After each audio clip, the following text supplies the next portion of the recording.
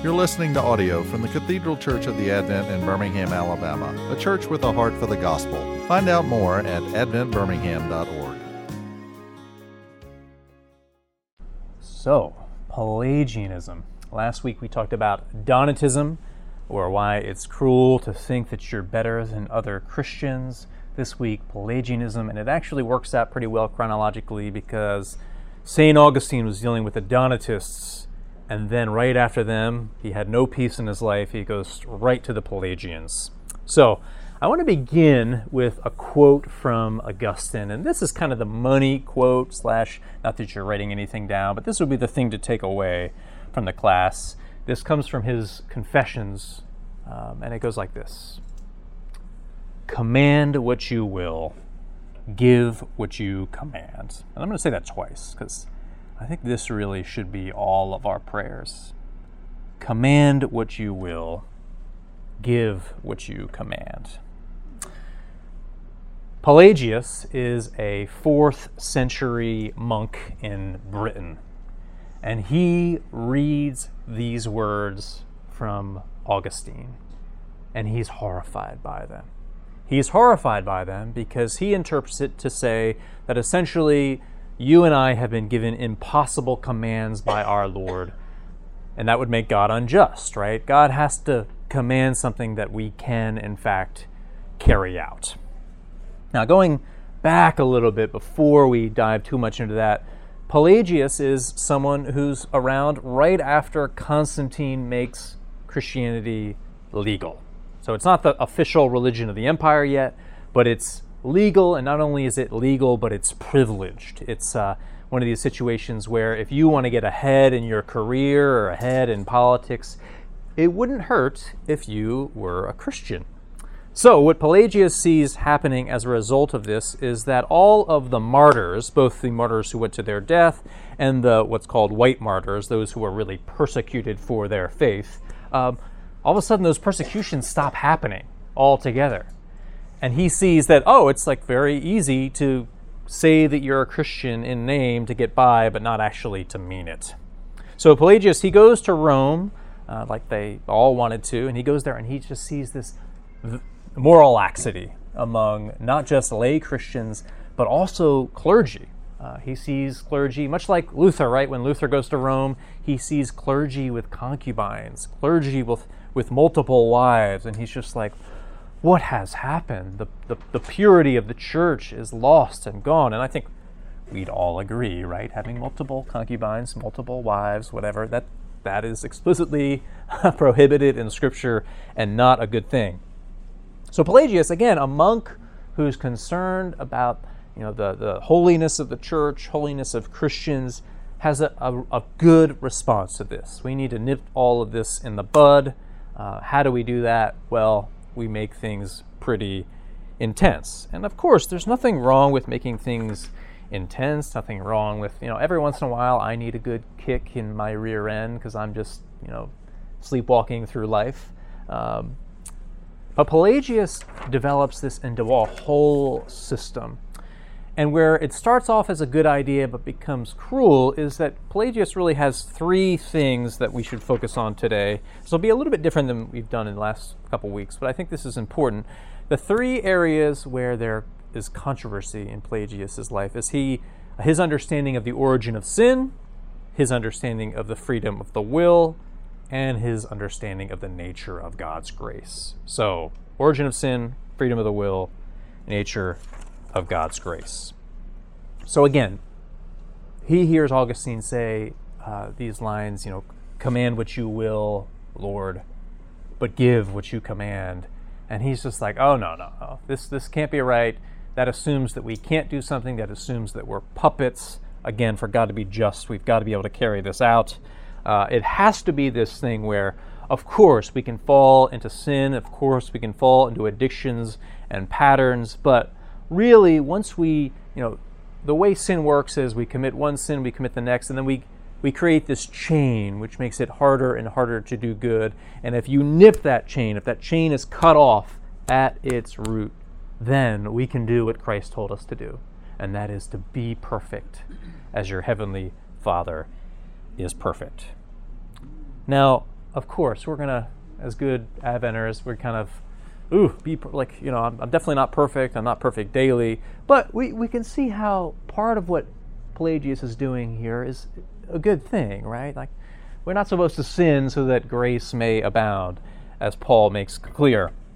But where Pelagius, in his reaction to Augustine, in his reaction to the lax, nominal Christian behavior happening post-Constantine, his response is too far. Pelagius goes so far as to say there was no fall. Adam's sin doesn't affect us at all. The only way it affects us is that Adam is an example of what not to do. Adam's sin did not, affect the cosmos per se. It definitely didn't chain us or bind us. No, Adam's sin was a bad example. Jesus' lack of sin is the appropriate example. So there's no fall in Pelagius's understanding of theology. So he has no notion of original sin, as Augustine would unpack later. Or if you're in the Christian East, they don't talk so much about original sin. They talk about ancestral guilt that we have. Again, very similar ideas. But Pelagius essentially says, no, the thing for you and me is just to nip the chain of sinning at its root, and then we can be holy as God is holy. What are the other things? The freedom of the will. Pelagius believes in what we Americans love, we post-Enlightenment people love, and that is the autonomous free will. Now, don't get me wrong, if you're in here and you're not a Calvinist, not a Presbyterian, and you're just like, well, hey, I believe in free will, we're not talking about that. What John Wesley, what they're talking about when they talk about free will is it's obviously grounded in the prevenient grace of God. Grace has to hit us first. Grace has to hit us all along the way. But there is a notion of we're not puppets, or we're not, and I don't want to get too much into that because, again, this class is about orthodoxy. This is about what we're for, and good Christians can disagree on this. Pelagius, on the other hand, believes that you and I are completely free. Again, I talked about a little bit last week how, regardless of where you're coming from politically, I'm not trying to make this a political statement, but what has been helpful in some of our more recent political talk is about this systemic or structural evils or sins. And I think that comes straight out of an understanding of original sin. That comes straight out of a Christian way of thinking about the world, is that I'm not this completely autonomous person. I can't, without the help of my friends or family, whatever, pull up myself by my bootstraps. I am in this thing, this cosmos, that has been infected by the fall. That, whether you're a Wesleyan, whether you're a Calvinist, you would both agree to that we need to be woken up, that we need that radical grace of God, that when in the scriptures, when it says when we were dead in our sins, we were really dead. We weren't just like half awake and we just needed to be woken up. It's we were dead in our sins. Pelagius, no, everything that you do, and what is he trying to do? He's trying to, again, I don't want to vilify him, even though I kind of do on one hand, or at least his idea, is that, Christians throughout history had maintained two things. One, that humanity is fallen and requires divine help for salvation.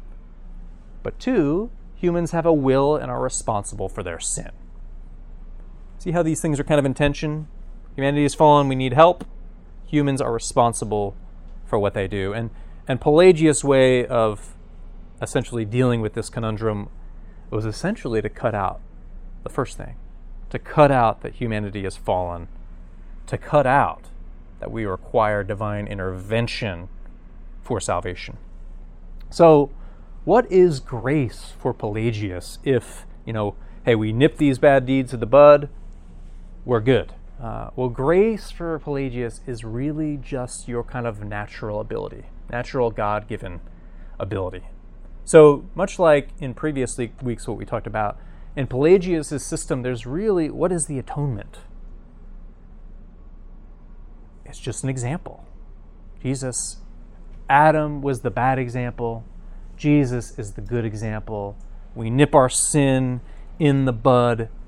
Therefore, we can follow the good example that is Jesus Christ.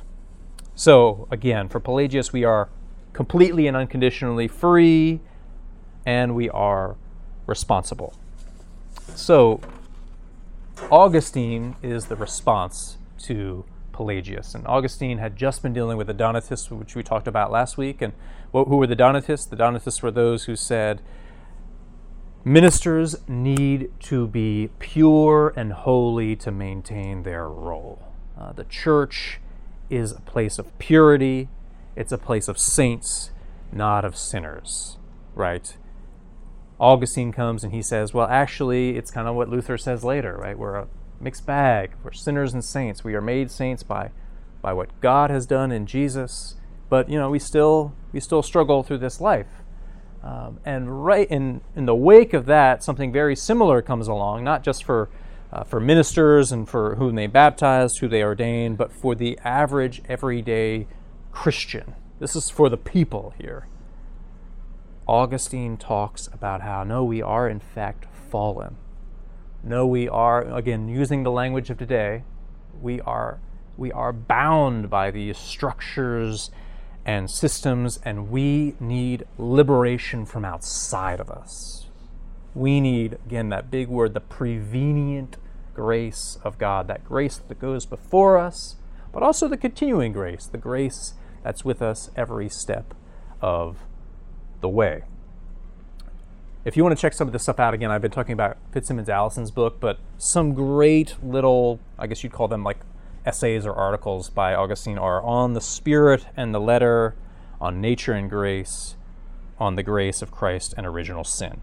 So, toward the end of Augustine's life, in his fights with the Donatists and with the Pelagians, he makes the sovereignty of God. He really keeps this at the center of his theology.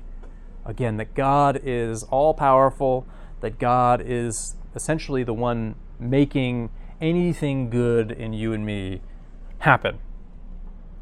And what I find really healthy about this is that that this is the kind of thing that happens to us. It's we've talked about this before. I've talked about this in the sermon. But when I'm criticized, when I'm lectured to, when I'm told to be better, and I gave this example in the sermon earlier today. There was a priest a good priest.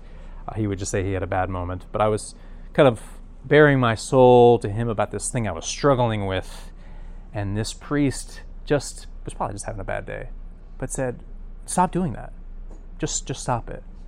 And I remember going away completely dejected, just because, and it wasn't alcoholism.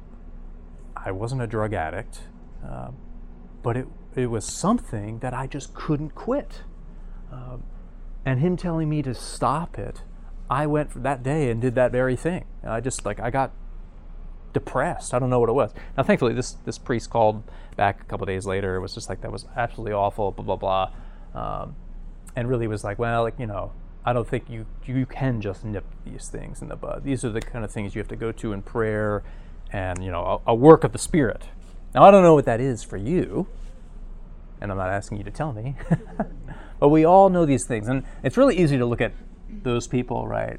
Your friend who drinks a little bit too much and doesn't think it's a habit, but it's an addiction, or I don't want to give in too many examples, but there's one. I don't want to pry too much. But essentially, what I find cruel, again, we're talking about the cruelty of heresy about Pelagianism, is that even though we as Americans, we kind of love this, right? It's all on you. And if you keep screwing up, if you can't nip this in the bud, your salvation is dependent upon it.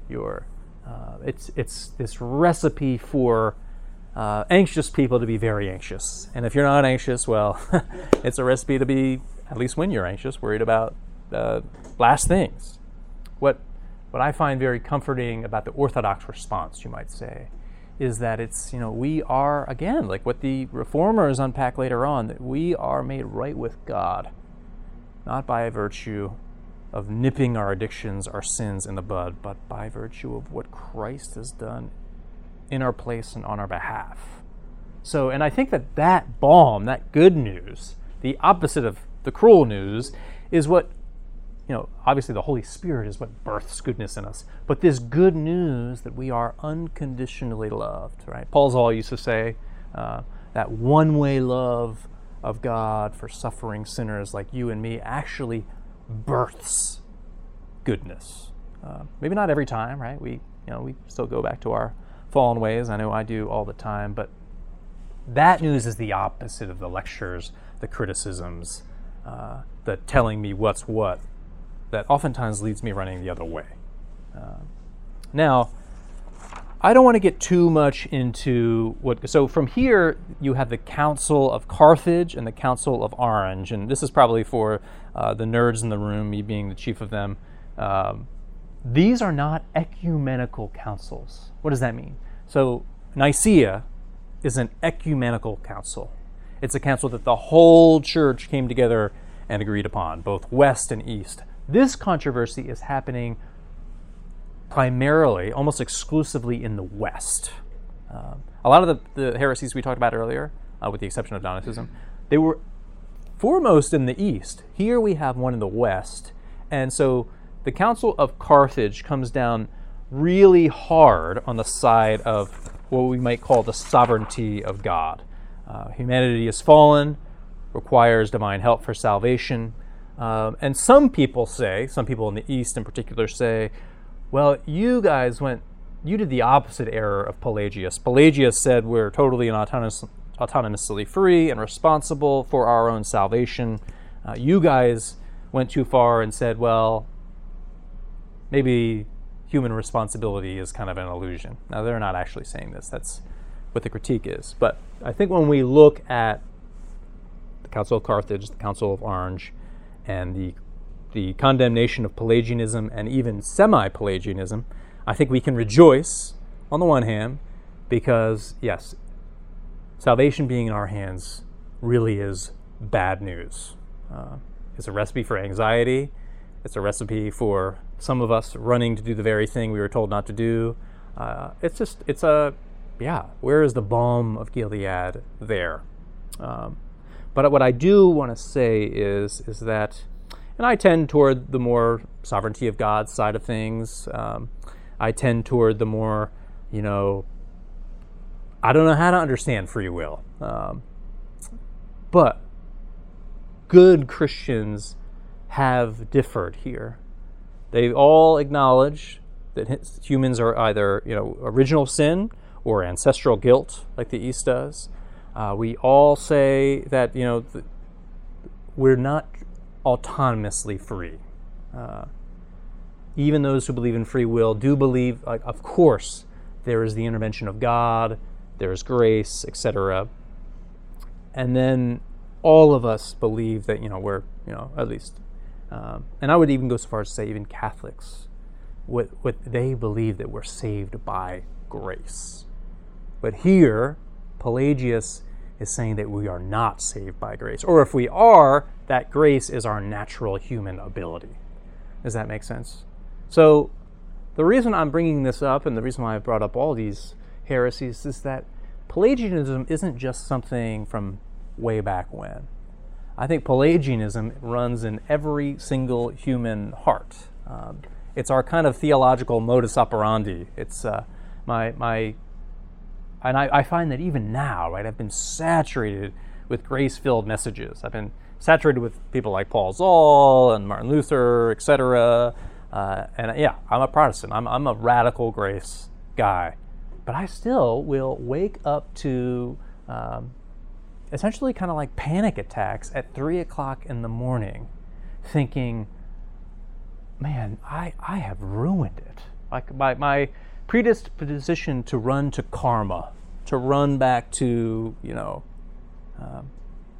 if you do good things will happen to you. or if you do good things, you're going to heaven. It's so deep that I need to hear this radical gospel week in and week out. And that's why I preach it week in and week out. And I'm a one-trick pony, guilty, maybe go to the other preacher. But yeah, I really think that Pelagianism is also very relevant for contemporary American Christianity. And this is why we really got to know about the giants who've gone before us, who've already fought these battles ahead of us. And we can stand on their shoulders, and whether we get it or not, we can wrestle with what they're saying, just like many have wrestled with Augustine. Did he go too far? Is predestination to hell a little too much? And the church later, parts of the church would say yes. But ultimately, without getting lost in the weeds, and I would say even if you affirm that kind of position, the good news here is it's too good to be true, and yet it is, and that you can't screw it up, and you can't do it. It's this divine intervention from outside has brought us from death to life. And as Paul likes to say, if while we were enemies of God,